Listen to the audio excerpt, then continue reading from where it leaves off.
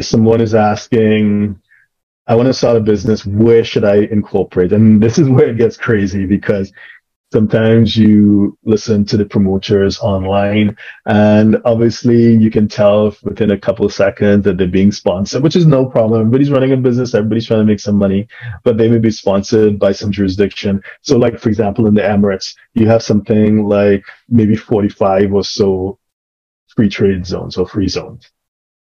How do you know which one is the best for you? Typically, you go online and you'll see someone's video or someone's article basically promoting the free zone that they have a connection with. Not the one that's best for you, but the one that's paying them the highest commission, right?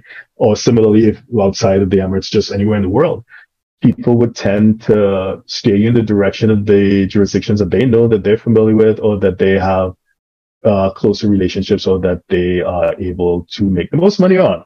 So it's about them, not about you. So with that in mind, you probably want to sit with a professional who doesn't think like that, who sees the entire world as available and would understand what your needs are and to find the right jurisdiction that fits with you and your specific facts and circumstances. So once you hear someone, so for some, there's an old saying that for someone with a hammer, everything looks like a nail, right? So they have this one jurisdiction they love, and no matter what you say, that's what they're going to pitch at you. That's probably, it's probably transparent, right? So you'd want someone who says, let's have a conversation. So, and in that conversation, they'll want to understand your business model. They'll be asking so many questions.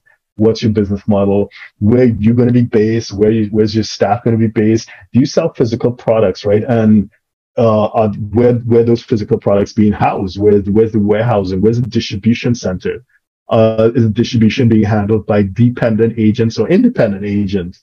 And even for those who are not doing physical products, services, where are the members of staff or the member of your team going to be? Particularly the key decision makers. Where's your C-suite going to be?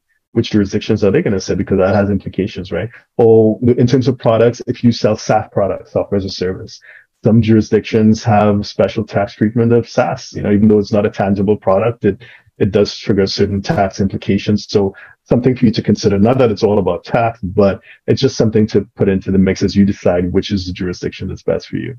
So the point is that no one can just in 2 minutes tell you where's the best jurisdiction for you. You'd need someone that sits with you and just does a whole lot of listening. And then based on your particular facts and circumstances, helps you decide where's the best fit for your entire business situation, right? So I hope that helps.